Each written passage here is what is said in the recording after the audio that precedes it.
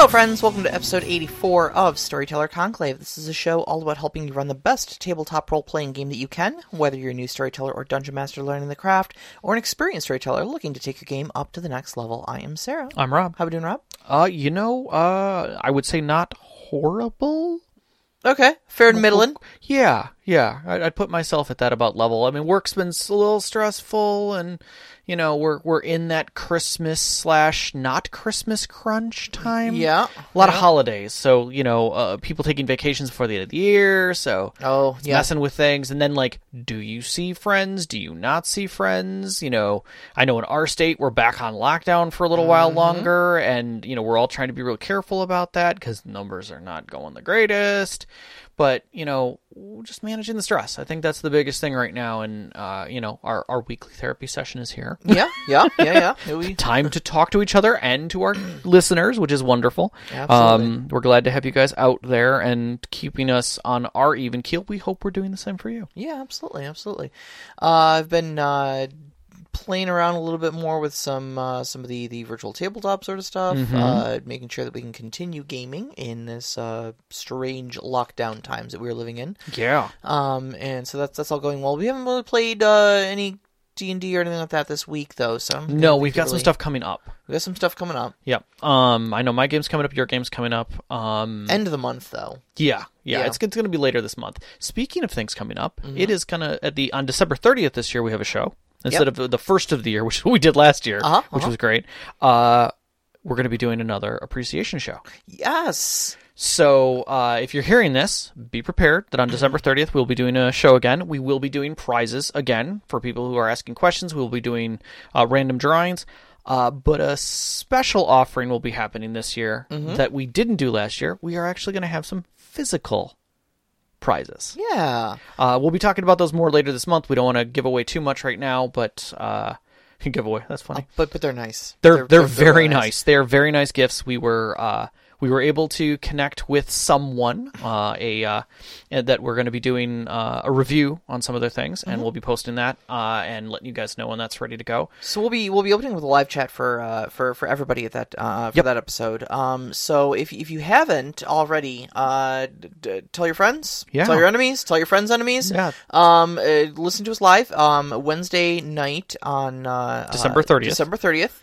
Well, I mean, listen to us every Wednesday night at 7 p.m. Eastern Time. mixlr.com/storyteller-conclave. Yep. And if you are live there, join us on Discord in our live show chat. Yep. And you'll be eligible to possibly win some of these. All you'll have to do is make sure that you get on the Discord before the show, before 4 p.m. on the show. I will make sure everybody has their roles, and we will open up the live chat. And we'll have everybody in there to be able to have some of those prizes, and we'll have some fun with it this year. I think it's going to be great. So little Christmas late, but preparing early, I guess. So we'll go with that. But tonight we have a system spotlight. A system spotlight. Yes. We love to keep doing these because I think a lot of role playing circles become very D&D centric. Well, it opens doors, and it opens doors for not only us but you guys, everybody as well. Like to just talk about different games that are out there, because a lot of different games do a lot of different things very well. And not all games do everything very well. So yeah, I mean, and not every system fits with what you want to do.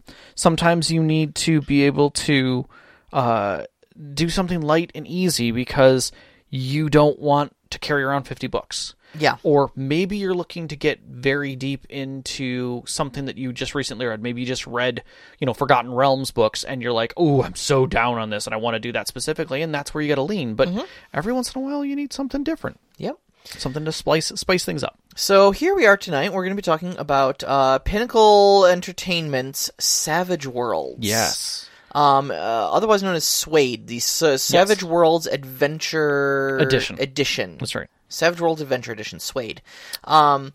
Which is a rules, kind of a rules light-ish. Yeah, it emphasizes speed of play, and and reduction of preparation. So you're not getting a lot of realism or detail. It's definitely more toward my side of cinematic and heroism than gritty realism, which sits on your side. Here's the thing: is I'm about realism in my narration and my story. 100%, I agree. But believe it or not as much in my rules. Like, I love rules light. I mean, remember, I've been the one steadily advocating for Dread and Warrior Rogue and Mage. No doubt, I'm with you on that. I'm with you on that. But your brain mechanics tend to go into that, which we talked about. Reasoning why you had such a hard time getting to where you are, even with your current game, is you were trying to build a system to make it work. Right. And you're like, whoa. I need to take a step back here. Well, this takes it a step back even further than that. It does. Yeah, Savage World definitely has a rules light system that is different, without a doubt different. And it didn't start all that long ago. No, it really didn't. Because 97 was when Deadlands was published, right? Right.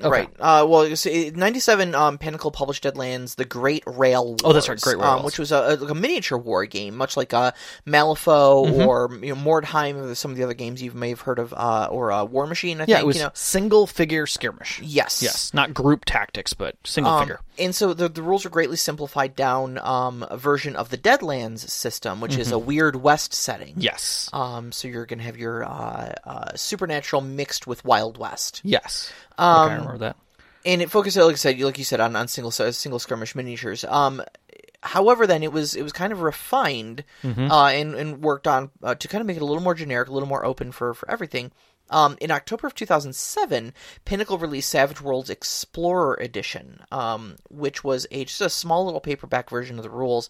And came along with Deadlands Reloaded, which was kind of a new version of the Deadlands rules, and was released at Origins. Oh, okay, yeah. And they did get an award there, if I remember correctly. Yes, they won actually the Origins award for Best Role Playing Game Supplement. Okay, yeah. So and it wasn't big. It was a simple paperback. Yeah, it was a little paperback thing. Yeah, I think that was really I would, if I remember correctly, those years were the I have a small game years, and here it is, and they were fantastic. There were all kinds of crap that came out at that time that was like rules light, rules simple, small setting kind of stuff that was different.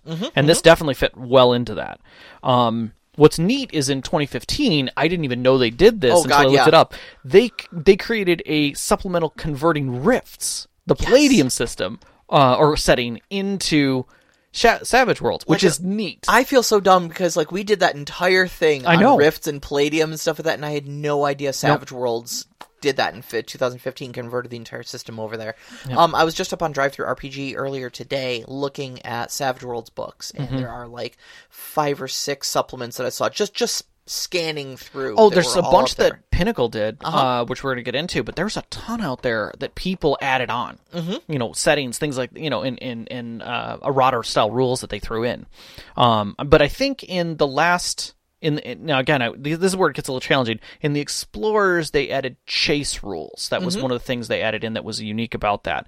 But it wasn't until just 2018 when they did the Kickstarter again that they created the Adventure Edition, which is what we know as Suede now. Right. Which was funded in 6 minutes, I found out. Oh my god. Which is pretty cool. And it's only a $10 book now. You can get the PDF on DriveThru RPG, which is fantastic. Yep, I love that kind of accessibility. I bought a supplement today that was more expensive than the core rules for Suede, yes. Well, I mean, and keep in mind that the Adventure Edition is basically the paperback style. It's just the rules. There's no setting.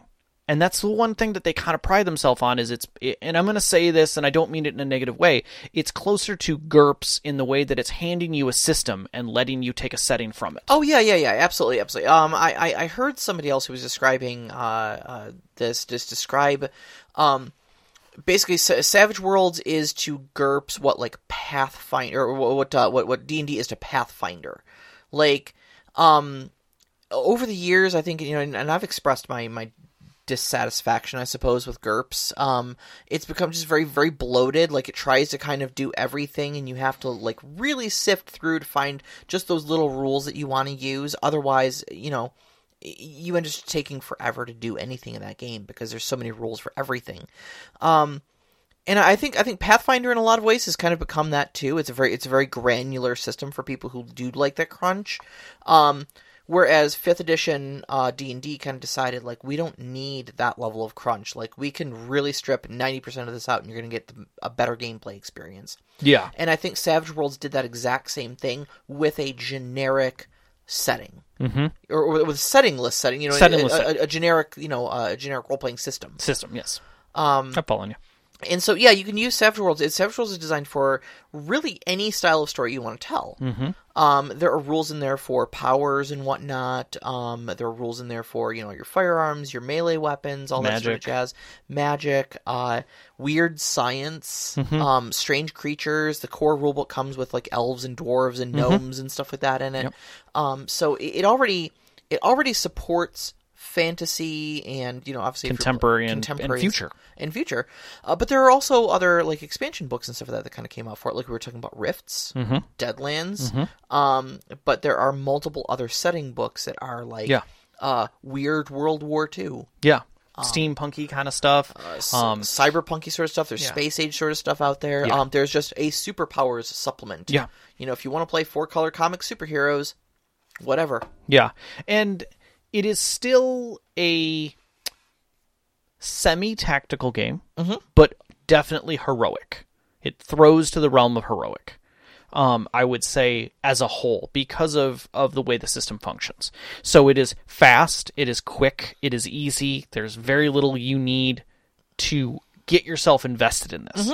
The rules seem challenging, but I would say as we discuss them, it's going to sound challenging, but realistically, they're just different. That's the key. That was my experience when trying to learn the system. Yeah. Was it looks like a lot's going on. There's not a lot going on. Yeah. First rule, no D20. No D20. No D20. No D20. There's no D20. There's literally every other gaming implement in this game except a D20. Yeah, stop at D20. You don't need that. Just you need a D12 for get her out the other Ds. Yep. Beyond that, but it does use all the other dice up to that point. You've got your D4, D6, D10, D8, D10, yes, and D12, and that is your core mechanic of traits and skills. Yeah, those are actually what your attributes and skills are rated as. Yeah. So you don't have like a 15 in strength, you've got a D8 strength. And so anytime you will require a strength check, you'll roll that D8. Yeah. The thing that I like that they do, which kind of throws in a bit of fate to it, if you will, or luck, is that every time you roll a skill or a trait requirement, you get an additional D6. Now, it doesn't add. It just is a different die. Right. And you take the bets. You're always having advantage. It's almost like you're always having an advantage on your rolls. So it's advantageous as a player to you, and you become more heroic. Now, there's numbers games to be played there, regardless of how you look at it, but you're always at an advantage because you're rolling 2 dice. Sure. And especially when you consider that the base target number for every task is 4. Yeah. Now, sometimes that might get modified by other things. Your roll will get modified, but the target number is always 4. Yeah, it definitely sits in the modification system as a base system in that where it's a +1 to this or a -1 to this as far as the target number goes based upon setting upon the situation. What I think I really like about that is that I think a lot of times in D&D, your DM will ask you for a persuasion check or something, and so you'll roll the die and you'll be like, oh, it's a 15. Like, because they don't hit it all the way into the 20s, they think that they're not succeeding or something like that. Right. And you're like, really, all you needed was a 10, But since you haven't made it clear to them what the target number is, there's an immediate assumption that, it wasn't 20 plus, therefore it's probably a failure, Right. With a system like Suede, you always know your target number's 4. Yep. So when the storyteller tells you, like, okay, give me a hacking roll, -2. Yeah. Because this is a computer system you're not familiar with. When you roll your D8 hacking and your D6 wild die, and you're aiming for a 6 because you're -2 to the roll. Right. And so when you roll that 7, -2 is 5, you automatically know you've succeeded. Like, you, right there looking at those dice, you don't have to do does a 7 work? Yeah. Of course a 7 works. Yeah. Your target number was 4. Yeah. You know? Yeah. And that's nice because, it puts you back into the I'm a hero. I know what the odds are. I know where I'm going to succeed. Yeah. Yeah. And not only that, they throw other mechanics on top of that to make it even better, or I wouldn't say easier, but definitely give you another chance. Well, it pulls it in from the realm of success and failure into like levels of heroics. Because I think you're talking about acing. Not just acing, because acing is exploding in my book, because again, I played 7th Sea. Right. When I roll an 8 on a D8, or a 6 on a D6, or a 4 on a D4, I get to roll again. Yep. And it is accumulative and it's additive for that die. Right. So you can really succeed. If you are lucky enough with a D4, you can roll a 37. It is true. It is true. I've watched people in 7th Sea do what, a 70-something? Yeah. Oh, God. I want to say at one game session, someone rolled 60-10 for something and rolled 4 10s. Oh, my God. And got to re-roll those. And there were 10s that came off of that. And it was insane. And everybody's, but again, that's also a high energy moment. Anytime dice explode, everybody's, oh my God, like how big is it going to go? Like, what does this really mean? And I think there are some things to be said about that, but for the most part, it adds to the energy of the game. Oh, it really does. It really does. I love that. I used to play Dragonlance 5th Age a while back, and that was a card mechanic. I think I've described it before, where when you're doing a check, one of the card suits is trump for that check, and if you flip a card that is of that suit, you get to flip another one. And if that one's the trump suit too, you keep flipping. And I watched someone on cards do a 43 or something like that. But to give it a perspective, is you've got that, and even though you might have that, let's say you fail on. You make a 2, you roll and you get a 1 and a 2, right? So no successes. Right. You still have something called, you still have tokens that are bennies. Bennies, right. And you can gain bennies in-game. These function a bit like, if you're familiar with Fate Core, they'll function a little bit like Fate Points. They'll function a little bit like Drama Dice, if you're familiar with 7th Sea. And I'm sure a number of other games have these sort of, Edge Points, I believe, in Shadowrun? Or Luck. Edge or Luck, depending on what you're doing. Yeah. Or Karma. I'm not sure. There's a bunch of different mechanics going on there. Karma Pool, yeah. Edge in BattleTech. Yes, Edge in BattleTech. But anyways, these are these kind of like luck points that you can expend to re-roll your dice, or just succeed, avoid certain terrible outcomes and stuff like that. You get 3 of them at the start of the game session. Yeah, which is nice. So regardless of where you left off, where you are in the story, when you start play for the day, from not a character standpoint, you get 3 bennies. Yep, and you get to just try. They don't roll over, they don't accumulate, you just get 3 bennies. Yep. So, it lends itself to being heroic. It definitely lends itself, I would say, to a lesser degree of also light character creation for your backgrounds and such, because you do have some customization you're doing your player, but you're not going to get into the heavy detail, because the only thing beyond your character's traits and base skills, which is again a point buy, is your character's advantages and disadvantages, which is edges and hindrances. Edges and hindrances, yep. And they cost points, and basically just have ranks, right? And they go from novice to legendary. And the idea is that your edges basically just grant you things, grant you small bonuses, effectively. Yeah, little modifiers to how your character interacts with the world. But beyond that, and powers, that's a whole thing on its own. You really don't have a lot of role play built into your character. You don't have backgrounds. You don't have that kind of weight sitting behind it. You can definitely create it, but it doesn't add to it. You don't have those elements that kind of weigh you down in character creation. You can get in a little faster, and you aren't tying those to your character. Whereas in like D&D, especially 5th edition, I'm actually creating my background while I'm creating my character. And there are ways around that, but effectively it's the same thing. 7th Sea kind of has that same kind of weight to it as well, with how it's how you're tying yourself together on it, and a few other systems do, but this kind of lets you have flexibility there within the story. Yes, it opens up the story, I think, a little bit more in that sense. But I think that the hindrances still give you advantage to a degree because, again, you can take a hindrance to get yourself some bonuses within that. Yeah, it's a give and take thing, and I've always been a big proponent of any game that incentivizes you to take negative traits. Because, quite frankly, I think negative traits are what truly makes a character a character. You know, I mean, if your character is just this like good at everything, succeeds all the time sort of person, like where do they find any character definition? You know, what hurdles do they have to overcome? Okay, where do they grow from? And I definitely see them more as a I'm not somebody who's instantaneously creative about, you know, I can now create characters on the fly, but when I started, it was hard for me to visualize what I should do with my character. You know, like, how do I make them unique? And so seeing a list of issues, of concerns, or bonuses definitely helped me, like, oh, this person is, you know, blind in one eye. Sure. You know, okay, well, how did he get blind in one eye? And so now I can start thinking about those additions of what he looks like, what he wears, you know, what kind of history happened to create those situations, and gives a little more flavor. It opens that door to it, but doesn't force me in any way down a path. Exactly. Yes. And I like that. I like that a lot.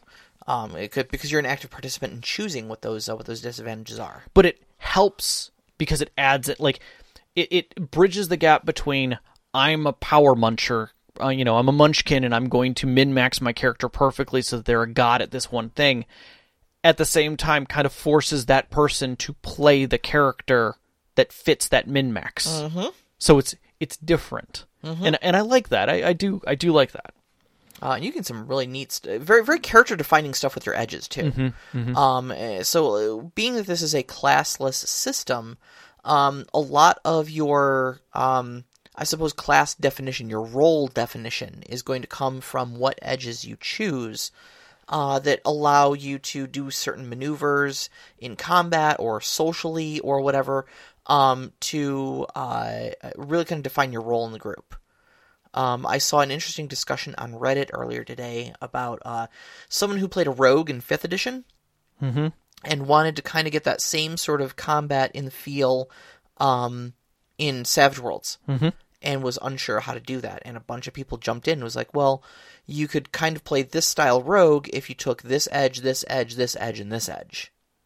Right. You know, and that's your character build. You know, in giant air quotes, you can't see it because it's a podcast. But yeah, podcast quotes. But you can hear the air quotes. This is your character build. Yeah, you know, and there's a lot of really great stuff in there. And of course, typically your expansion books, of course, will offer all sorts of unique edges that you can add that are setting specific. So you know, if you are playing a superhero game or something like that, get the superhero book. And add that on, and it will have a bunch of superhero and superpower specific edges for you to use, and further flesh your character out and make them feel more super. Yeah. And another thing that kind of we were talking about was that the system is generic, so that you can mix ideas, meaning science isn't separate from technology, isn't separate from magic. There's a simplisticness to it all that allows you to very easily create something custom that isn't really custom. This is one of my favorite things in Savage World. Because you've got ideas. I've got ideas for where it went. Where it's going for you. Instantly had ideas about this. So the power section is laid out extraordinarily generic. And it's done that way on purpose so that it can be used for anything. Okay. What you do though is you set up your so you'll have an arcane path basically that is how you get your powers. So is it magic? Is it miracles? Is it weird science? Is it high technology? Are they mutant powers of some sort? Whatever, you know. But some of those will define, you know, how many power points you get, how many abilities you can, you know, how many powers you can choose, things like that. Right. But after that, then what you do is you go through the powers list and you customize your own abilities. So the The generic version is like blast. Mm-hmm. But let's be real, okay? A wizard throwing a firebolt, mm-hmm. as well as a laser cannon, as well as a remote sniper turret, or Tony Stark's hand things. Tony Stark's little Tony Stark. That's good. That was good. Tony Stark's little hand blaster things. Yeah. Those are all blasts. Yeah. What they are is they are a single target burst of damage mm-hmm. that is essentially a projectile attack. Yeah. How many different ways do you need to describe that? You just did. I mean, there's probably 18 different spells in mm-hmm. D&D that do that. Mm-hmm. This is one. Blast. Yeah. Yeah. What do you want it to do? How do you want it to function? Those are called trappings. Nice. So, you take your blast skill and mm-hmm. you say, okay, well, I'm going to customize it with these trappings. Mm-hmm. Maybe it can only be used in certain circumstances. Maybe it does a little bit of extra damage, but at a sacrifice of range or whatever. And you can customize a little bit about how many power points it takes, mm-hmm. How many times you can use it, things like that, and really whittle it down so that your blast mm-hmm. is now suddenly your Strategic Homeland Division Shade Tech sniper turret, and it's unique to you. But at its core, it's still just a blast, Yeah. And they've got all your core spells that you would think of, between, flight to invisibility to force fields, intangibility, teleportation, speak with animals, putting people to sleep, all that sort of stuff is in there, but in its most purest generic form so that you can customize it how you need for your setting. And that's wonderful. That makes that puts it back in the realm of I'm kind of making my setting. Yeah. I'm making my own setting, but at the same time, I'm defining the rules of that setting. What really gets me, though, is that it sparks creativity so much. Because mm-hmm. how many times have you had a player come to you and say, hey, can I have this thing that I can't find in the book that, does this? Mm-hmm. Well, you've got a framework for doing that. Yeah. What you've effectively described to me is a invisibility spell that is a self-target only, one-use item. Mm-hmm. That's basically an invisibility belt. Yeah, sure. There's a power in the book for it, and I can tweak it with these trappings, and yeah, you can have that. Yeah. As long as you take this edge to be able to use it, bam. There you go. You've got it. Yeah. There's a framework for building all those cool little things that mm-hmm. your players will ask you for that may not fit into a more rigid system like Dungeons & Dragons that defines class abilities very strictly. Or goes to the fantifical, you just have it of adventure. Mm-hmm. It's like, oh yeah, you just have that. Yeah. Yeah. Like, building Batman in that universe versus building it within Savage World is different, but that's the extreme. It's like, I have to have the item in D&D. In this, I build a power set that fits the tool set that I have before me, and then adventure is just, yeah, you've got it. Yeah. You got one of those. Let's just say you do. Yeah. Yeah. What you going to use it for? Right. The other thing that's different, because again, you don't have a D20, initiative. Mm-hmm. Use a deck of cards. See, this is, I like and dislike this at the same time. Because on one hand, I think it's really inventive as hell mm-hmm. To use a deck of cards. But on the other hand, it's like I know that there's a subset of people out there who are like, you use dice for literally everything else. Why are we using cards? Mm-hmm. It's the game showing its Deadlands roots. Yeah, I think is what it comes down to. You've got the poker chips for your bennies. Mm-hmm. You've got the cards for initiative, and then you got dice for everything else.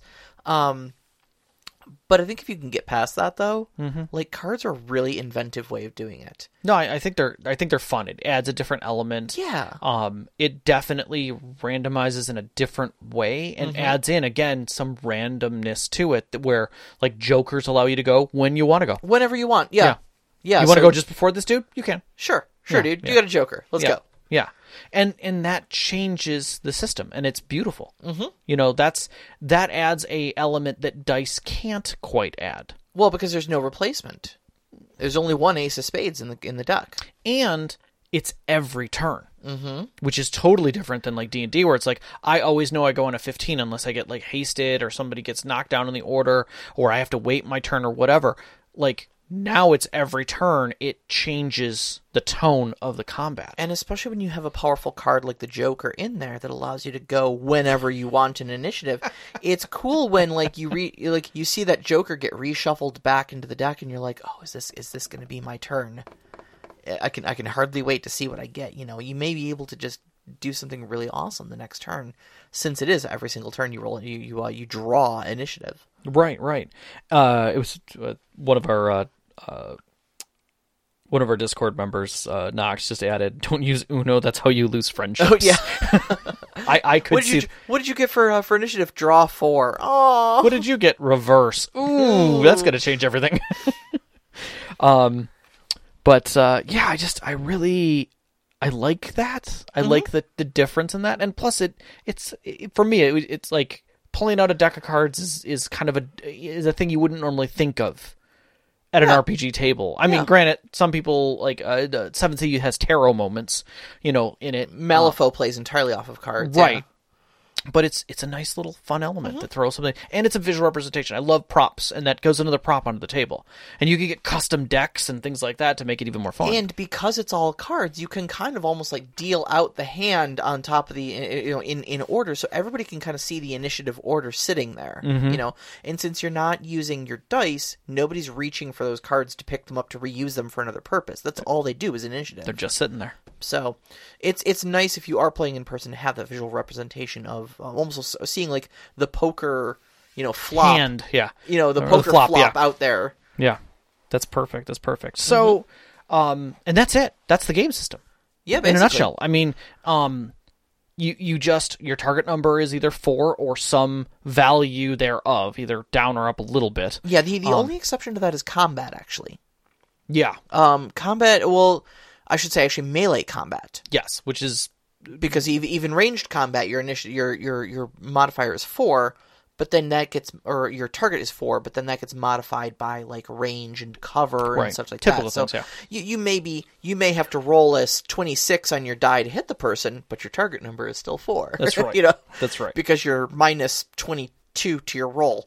Exactly. Because of weird modifiers and stuff like that. But combat is the only time where your target number actually changes, and that is your character will have a derived score from their, I think it's agility and fighting skill, is determines what your parry attribute is. Which is similar to 7th Sea in that design. Yeah. So you just derive. I think it's like the average of those two plus 2 or something. Okay. So if you got a D8 for one, a D6 for the other, that's an average of 7 between the two, plus 2, so you've got a parry of 9. Yep. And that's the target number people need to hit if they want to hit you in melee combat, punch you or stab you or whatever. Yep. Everything else is super simple. It's whatever die you're rolling for your attribute or skill, and your wild die, which you always get because you're a wild card. You are a hero. Yep. Which is always a D6. So it's always a die plus a D6 and a D6. Yep. And then whichever the better one of those two is, that's what you get. Yep. And then you ace it if it happens, which is wonderful. And that's it. Like that's all of Savage Worlds. Yeah. Like I almost feel like it's a blessing and a curse covering these rules light systems in these system spotlights because. Yeah, but there's other pieces to it. Like, I mean, there's a lot of things that it does well and doesn't do well. Yeah. I'm going to say that I'll start with the wells. It's odd mechanics, but simple. Like, you can pick this up in a session 0 without knowing anything. Yeah, I agree. Like, literally, if I mean, Overwatch used it in the game, the one shot that we used, and it was. I mean, there was very little stumbling. I think we played a total of like 5 or 6 hours. Oh, okay. None of us knew anything except for him. What was the setting you guys were playing? It was a custom setting. Okay. It was just an end of world setting that he had done. Okay. So we just had some fun with it, and it was great. It worked out fantastically. I don't even think he used all of the rules, which was nice, and it just really worked well and didn't pollute the setting at all. It allowed us to just enjoy the system. Yeah. Or not the system, the game. Heroism is high, which I love. Yes. That's huge on my thing. I love seeing heroic players do heroic things. Yeah, it's a system that I knew this would appeal to you instantly, coming from the Shove and See background, because it does make that distinction between heroes and non-heroes. Your characters are wild cards, and that's why they always get that additional D6 to roll, because sure, that's going to make them succeed, like, tons of times. You're going to be succeeding a lot more than you're going to be failing with that wild die being thrown in all the time. But not everybody gets that. Right. You get it because you're a hero. Yeah. You're special. Yeah, and it allows you to cheer for your players, which is wonderful. The base book is light, inexpensive, available. Super available. And low barrier for entry. And accessible because it isn't 7,000 pages. Filled with, presetting designs. The players can grab it, read the rules, and be done. Yeah. I love those. Yep. One of the things I really like about it, too, is that the other particular trappings of playing Savage Worlds, your dice, your cards, your tokens for your bennies, are all common household items. Yeah. Like, everybody has those things. Everybody has a deck of cards sitting around. If you don't, it's 45 cents at your local, your local, whatever, dollar store, Or you can make it. Yeah. You can just take some 3x5 cards and you're done. Exactly. Exactly. So everything is very accessible. You only need one of each die. You don't even need your D20. No. There's not even percentile die. It's not even like you need 2 D10. No. You literally only need 1. Yeah. You can play the whole game with a single set of dice for everyone. So, again, super accessible in that sense. Yep. And then Benny tokens are literally just anything you can keep count with. Yeah. Anything. You could use quarters. You could use anything. Yeah. Little glass beads. Do people still have pennies? So many pennies. I think they've all been relegated to jars. Probably. Yeah. Probably. That explains why nobody has change anywhere. Just because change comes from within. But another thing, based on all of this, they created a site that's like D&D Beyond for character creation. So you can actually go to savage.us, do character creation, management, customization, which is wonderful and super accessible on the price range. It's $30 a year if you register, and you get I think it was something around 500 characters you can create. Oh yeah, and you have access to all of the books, all of them, for any of the content, which is fantastic. Yeah, that right there is a unbelievable accessible point. And the character creator was very kind to the customization, because I was wondering how they were going to do, for as customizable as the game system is. Create your own powers. How do you write a system for that? Well, you just write in all the core mechanics, you give it the trappings and stuff like that. It does all the mechanical adjustments for you, and then says, "What do you want to call this one?" Yeah, I want to call it Flame Turret. All right, you have a flame turret now. Cool. Exactly. Making Boba Fett's armor, easy. But one of the things that we just discovered this morning was that Foundry VTT has a developer who they had a module for this, but this is now like the 2.0 of it that's being released now, directly with assistance from Pinnacle. So you've got a developer who's 100% connected to both of them, and there's now going to be integration with I believe Savage.us. They're still working on that, and I kind of tried to get some information, but it's really early. But I think it's Flowred. Flowred? Something like that. Yeah, who is the developer. I'm sorry, I'm butchering that. Flowred or Flowride. I couldn't remember which. Yeah, but they are the one heading up this development. It's on GitHub to be able to see it, and it's fantastic. If you get a chance, there's a release on Foundry VTT. They did a release on it. Also, the Discord channel has a section to it, and you can actually talk with the developer, and they love talking to people. Holy crap. Which is fantastic. I love that kind of community and connectivity.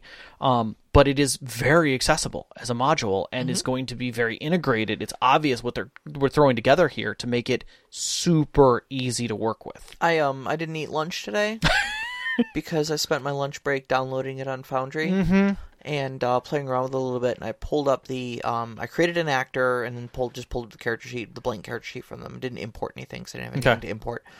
But it was like looking at a 3x5 card. Yeah. I'm like, oh, like, So like much the D&D ones have, like, even 5th edition, which I have praised for being very slimmed down from its previous editions and stuff like that, still has, like, multiple tabs for equipment and spells and abilities and all that jazz. Things can easily be hidden or lost. This whole thing was like a 3x5 card. Mm-hmm. And that was, like, including, like, a whole section for your bennies, which are literally just 3 big tokens. Yeah. You know? Right. But again, super accessible. Yeah. Like, super easy to play the game. Mm-hmm. And that's the beauty of the system, is its accessibility, is its availability, its community that still follows. Well, I say still, it's really not that old altogether. I shouldn't be making it seem like it's that old. But it's strong. Yeah. Like, there's a good community out there for it, and that's wonderful to see. It's got good energy. Mm-hmm. And it's easy to get behind. And you can't beat that. Like, when you look at a system and you're like, oh, I wonder if anybody still plays this, and you do a simple search, and suddenly you're coming back with 100 different hits and whole communities and Discord channels and clear excitement, not capped, not this is the way you should be playing it. Mm-hmm. It was nice. And not one of those, like, dead communities like, anybody still play this game? No. Oh, yeah, me and my friends still play. We dusted the books off. No, it's like a very thriving community, very, very healthy community for it. Yeah. I joined the subreddit for Savage Worlds earlier today. Oh, wonderful. Okay. And so, yeah, just a lot of great discussion on there. People asking, what would be the best way to customize this particular thing? Because, I'm trying to customize mine for, to represent Tom Clancy's The Division. It's a video game that I very much love, that I'd love to, I think it's my new thing, is taking game settings, taking video games and trying to turn them into role-playing games. I mean, it's a show of love, I think. It is. I mean, we could do a whole show on just, doing parodies of the things we love in games. Yeah, that's fair. It's easy to do. You do what you know. But to get away from my video game turned into a tabletop role-playing game of Elder Scrolls, I decided to run a quick little, I would say it's a one-shot, but a short run game of a video game turned into a role-playing game of The Division instead. And I've decided to use Savage Worlds for it, using the powers as the high-tech, future tech sort of stuff that they use. Mm-hmm. And so I was searching on there, and there was a bunch of other people who were kind of trying to do the same sort of stuff I was. It was very refreshing to see, discussion that took place literally 3 hours ago, going, hey guys, if I wanted to represent this, how would you do it? I was thinking of using this rule or this rule, and having other people jump in and go, oh yeah, well, I tried this and it worked well, or maybe try the rules from this book, or that supplement, very good active discussion and very helpful community I saw. Yeah. And what's interesting is Nox had brought up, could you do a Bazaar campaign where your Kingdom Hearts traveled to new worlds, aka different systems, where you're basically moving between settings, even. There was, I would say televised, but like a streamed, online sort of game. Somebody was doing the, I want to say it was like Infiniverse or something like that, where every week they played a new game system, but it was one story. Nice. I'm gonna have to look into that, because I only ever heard of it. I didn't ever watch any of it, but now you're thinking. I kind of want to look at it. Yeah. There was a long time ago, I had written up an idea of doing an Infiniverse kind of thing where players get tossed into something and are stepping through worlds to solve the problem. Yeah. So, Sean was actually talking about doing a Stargate system. Oh yeah, where there you go. It's not necessarily going to different. It's more different worlds in the literal sense, right, than like a reality shifting thing, but right, like literally traveling across the galaxy and stuff like that. And I saw there is a Stargate supplement for Savage Worlds that looked pretty nice. So, yeah, no, I think that's a great idea. And honestly, if you wanted to if you didn't want to shift game systems, just stay in Savage Worlds. You could cover all of that. Yeah. Very easily. you could Savage World use Savage World setting and move through game settings. Do Forgotten Realms, but Savage World is the system. Do Robotech, do Rifts, do Shadowrun, do all those. Just walk through the universes. Yep. You could totally do it. Absolutely. So now to get to the bad, because that kind of is what I wanted to. Where this leads to is that if you're looking for something gritty or something highly detailed, it isn't the thing to do that. Right. It is abstract, it's heroic, but it's not Shadowrun. Yeah.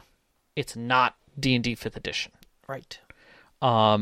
It is great for a system and availability and acceptability, but it's abstract in that sense. Mm-hmm. You're not going to get the granular sort of details, the gritty realism out of it. Right. It's just not how the system functions. Right. I think one of my main concerns with it, and I think I mentioned this a little bit earlier, is that the on the surface, Suede feels like it's a little bit all over the place. Right. Like one mechanic uses tokens, one mechanic uses cards, one mechanic uses dice. All of your different skills and stuff that use different dice. We're used to, if something uses multiple dice, it will be 2d6 instead of 1d6. 3d6 instead of 2d6. And there are some stuff that roll like that, but oftentimes you're rolling mixed dice in Savage Worlds. And so if you're looking for that sort of comfort and familiarity in your gaming system, the one thing that Suede will kind of throw you a curveball on is that there's a bunch of disparate mechanics all working together. Yeah. Every single one of those is a very simple mechanic, but there's no one core mechanic that kind of unifies the entire game. Yeah. I would definitely agree with that. Also, you're dealing with toolkits to get the distinct flavor, other books. Mm-hmm. So if you're looking like, if you go to the main book and you're like, I really want to do cyber technology, it's not necessarily going to be in that book to give it to you. Mm-hmm. So in that sense, it feels a lot like, your second edition D&D where like, I want to know more about druids. Well, get the complete guide to druids. Yeah. That kind of a thing. But again, they're very accessible. So I guess that they're more accessible than second edition was in that sense. Yeah, I mean, I think that the thing is nothing prevents you from playing a druid using the core rules. Not in the least, yeah. But at a certain rate, though, you kind of have to build that druid yourself. Yeah, if you want something, you're going to have to go get it from a toolkit. There's nothing in the core rules that will lend itself towards doing anything special. Right. And so, if you do look at, like I said earlier, there's like a superhero toolkit out there. So sure. If you're trying to play a superhero, you can do that with the core rules, but you're going to do it so much better with the superhero toolkit. Yeah, someone's already done it. Go get it. Yeah. Yeah. And that's really what it is they came up with a way to compendium into each one of these toolkits what each does best. Yep. And I think that's great, but at the same time it cuts down some of the accessibility. Yeah, it does. When you have to kind of piecemeal your rule set together a little bit. Right. And that's where, I guess, costs can start going up, because at that point you're picking up all these toolkits to go along with your core book, and now you're starting to get to, like, does it cost me $30 to play this game if I want to play it this way? And the answer is technically yeah, if you've got that focus, but at the same time, you could play it a lot later. Yeah, that's true. I mean, playing D&D with, now, because 5th edition has the adventure kit, basically where it comes with the basic rules and a board and cards and dice and everything too, in a module. And I think it's like right now in the, I want to say at one point it was in the $20 range. Yeah. Which is great. I mean, that brings accessibility, and that's really what you want. This definitely lends into that accessibility, because for $20 you could play this game comfortably. Mm-hmm. Yeah, very comfortably. Yeah. So, anything else come off the top of your head? I think the more I learned about Savage Worlds as I was studying up for this particular podcast and reinforcing the knowledge I kind of already had about the system, I'm very excited about it. Mm-hmm. Like I said, I spent my lunch break downloading the Savage Worlds module for it for Foundry VTT and kind of getting that set up. I like that it is already built for miniatures play, so it lends itself very much to the style that I enjoy. Mm-hmm. Building maps, placing miniatures, or in this case now Foundry tokens. Being tactical about things, and the rules are all expressed in that way. If you can move so many squares or whatever. Yeah. I think we'll be using hexes for mine, though. I love hex grids. There's nothing wrong with that. But just read. The more I read the rules, the more inspired I felt, and I think that's. It's not a tangible thing that I can quantify about the system. Mm-hmm. I don't think it was any one particular rule or anything like that made me feel like this was a really good system. But I feel like it's open enough to let your creativity breathe and allow you to do anything, and I felt very good about that. And the more I read, the more inspired I felt, and the more I wanted to run it. So you'd say, in a word, this system made you feel inspired? Yeah. Yeah. I think for me it's accessible. Absolutely. Like I look at this and I see this is accessible, and I love that. Mm-hmm. I love that. Okay, we've got some good questions. All right. So Knox in the Box throws at us, I'm not even going to pretend to understand acing or exploding dice or anything, but wouldn't having a higher probability dice to ace with, like a D4, which has a 25% chance to roll a 4, Sure. make you able to let it ride and get higher scores than if your skill dice were a higher D6 plus? Which is an excellent point. How likely is something like this to happen? So, we're actually talking a little bit of math, a little bit of probability here. Yeah. So, you use D4 through D12. Sure. A D4 aces on a 4. Right. Which is a 25% chance to roll that on that die. Sure. Bump that up to a D6, and you have a 12.5% chance to roll a 6. Correct. Technically, you will be acing half as many times. Oh, wait, no, not 12 points. Sorry. What is that? It's like a 17% chance. So, yeah, okay. 17% chance. To ace on a D6. Mm-hmm. That goes down to 12.5 on a D8. Mm-hmm. It goes down to 10% on a D10. Mm-hmm. And goes down to, I think it's 8% on a D12. Something like that. 8%. So technically, it's easier to ace and therefore rack up really ridiculous high die rolls on a D4. Yes. But at the same time, that's not what the system's trying to get you. It's trying to get you to a success of a 4. Right, right. So your percentage chance of success on a D4 is the same. On a D6, you now have a 4, 5, or 6. Mm-hmm. And that's really where the system is leaning into it. But I get the whole, like, hey, if I want to get an exploder and have that happen more often, why not just do D4s all the time? Because your failure rate is way higher. Yeah, exactly. So, like, even if I don't ace on that D6 and I roll a 5 instead, I'm already higher than the D4 will ever be. Correct. You know? Right. So somebody did the math. There was a really great discussion that one of our other listeners, Draven, posted on in the general channel of our Discord. Yeah. To a discussion that took place that was exactly that. Yeah. And somebody crunched the numbers. I'm bad at the math. Yeah.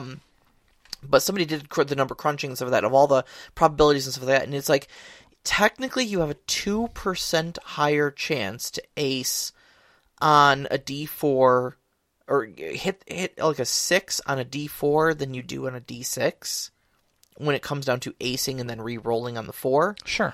But like the benefits you get for having a D6 is so much better than just that 2% little edge case of hitting one very specific number.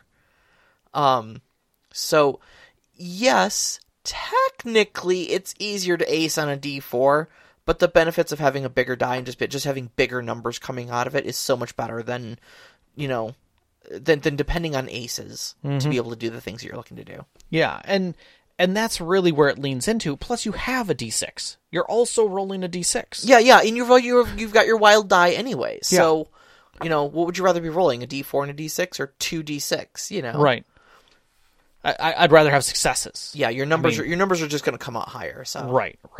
And so I think in that sense that if you're talking about just a straight numbers game, sure, but at the same time, like, you're not constantly rolling. Right. It isn't a I'm rolling now and I fail, and so I'm going to get another success in the next one, and that's going to counteract the failure I did. If we're playing an odds game, role playing is not where you play your odds. Yeah.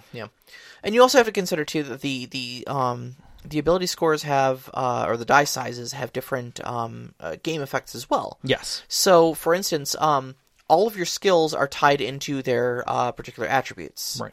So, you know, your firearm skill is going to be tied into your agility, right? Sure. So if your skill die if you're trying to get your skill die to exceed your the size of your attribute die. Mm-hmm. Sorry, I'm stuttering a little bit. You're doing fine. If you're trying to get your skill to exceed its base attribute, it begins costing double the advancement points. Right.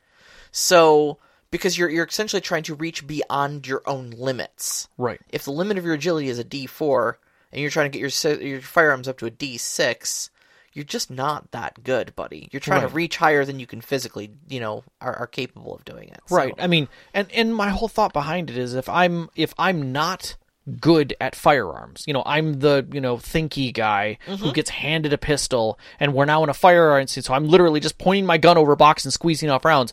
3 of those rounds is missing, and 1 hits a guy in the head. Great. I am not skilled at that. Like that is where that shows, but that moment that I do get a success on it, it's pretty fantastic. And everybody's like, yeah, that's great. The other example that we saw was, Gornog who grabs the helm of the airship and aces it. Yeah. And you come running up to the helm like, oh my God, the airship's going down. And no, it's not. Gornog seems to be piloting it. Right. Gorthak the barbarian out of time, who has never seen an aircraft before, is now sitting there at the helm with the wind in his hair. Yeah. Just cruising along. And it's like, Gorthak, are you piloting the airship? It's okay. Gorthak leaf on wind. And you're like, what does that mean? Yeah. But it's funny, those moments do exist. They do happen. Yeah. And that's really what those odds kind of play to for heroism. Right. So yeah, I'm actually kind of glad you brought up the whole idea of being not good at combat and just pointing your pistol over and squeezing off shots and stuff like that. Because so one of the things I was seeing is that there's a lot of maneuvers people who aren't necessarily good at combat can do that can still contribute to combat. Yes. To provide advantages for other people who are good at combat. Like suppressive fire. There's some really great rules for suppressive fire. Why not? There's some really great rules for, spotting people and, you just toss a flashbang. Sure. I mean, my God, making people stunned in this game just does some wonderful things for the awfulness. We didn't even get into how damage is handled, and that's its own thing. We're gonna leave that to a side because it is its own discussion, but again, not challenging. Yeah, we're trying to give you an overview and a spotlight here, not teach you how to play it. But there are some very good play. We'll put some links out there. I found 2 things that I loved. One was a simple cartoon of the rules, which was great, and then the other was that video where the guy went through all the rules and talked about everything, and I thought that one was a really good one. Both very quick video walkthroughs. There's a lot of great resources. So like you said, it's a very thriving community.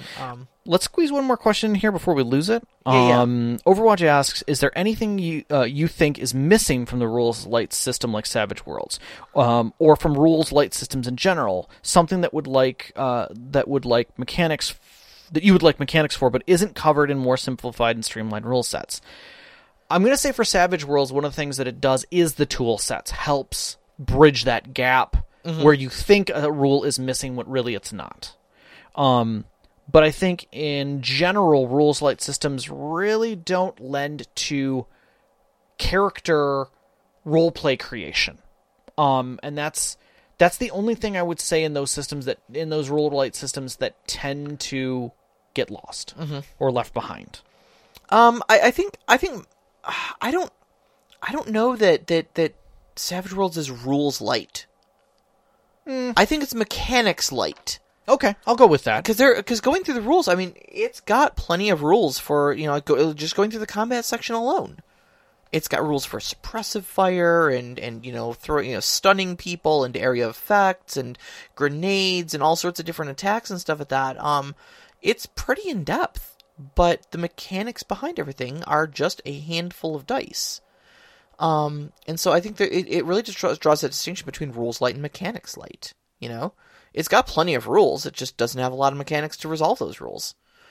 But I think you answered the question nicely. I think Savage Worlds covers a lot of it, and what it doesn't cover in its core rules, you can typically find in some sort of a toolkit, or part of the community will help you craft it yourself. There's more than enough stuff that's there to put together. Yeah, and reach out, take a look at if you've got Foundry VTT, I highly recommend get the module. It's light right now, but get on Foundry VTT's Discord, take a look at the community. There's a lot of resources out there to help you, and just look at DriveThruRPG. There's a lot of good information out there for the other toolkits. Yep, absolutely. Next week? Next week, we are talking about LARP, live action role play. Where the heck did that come from?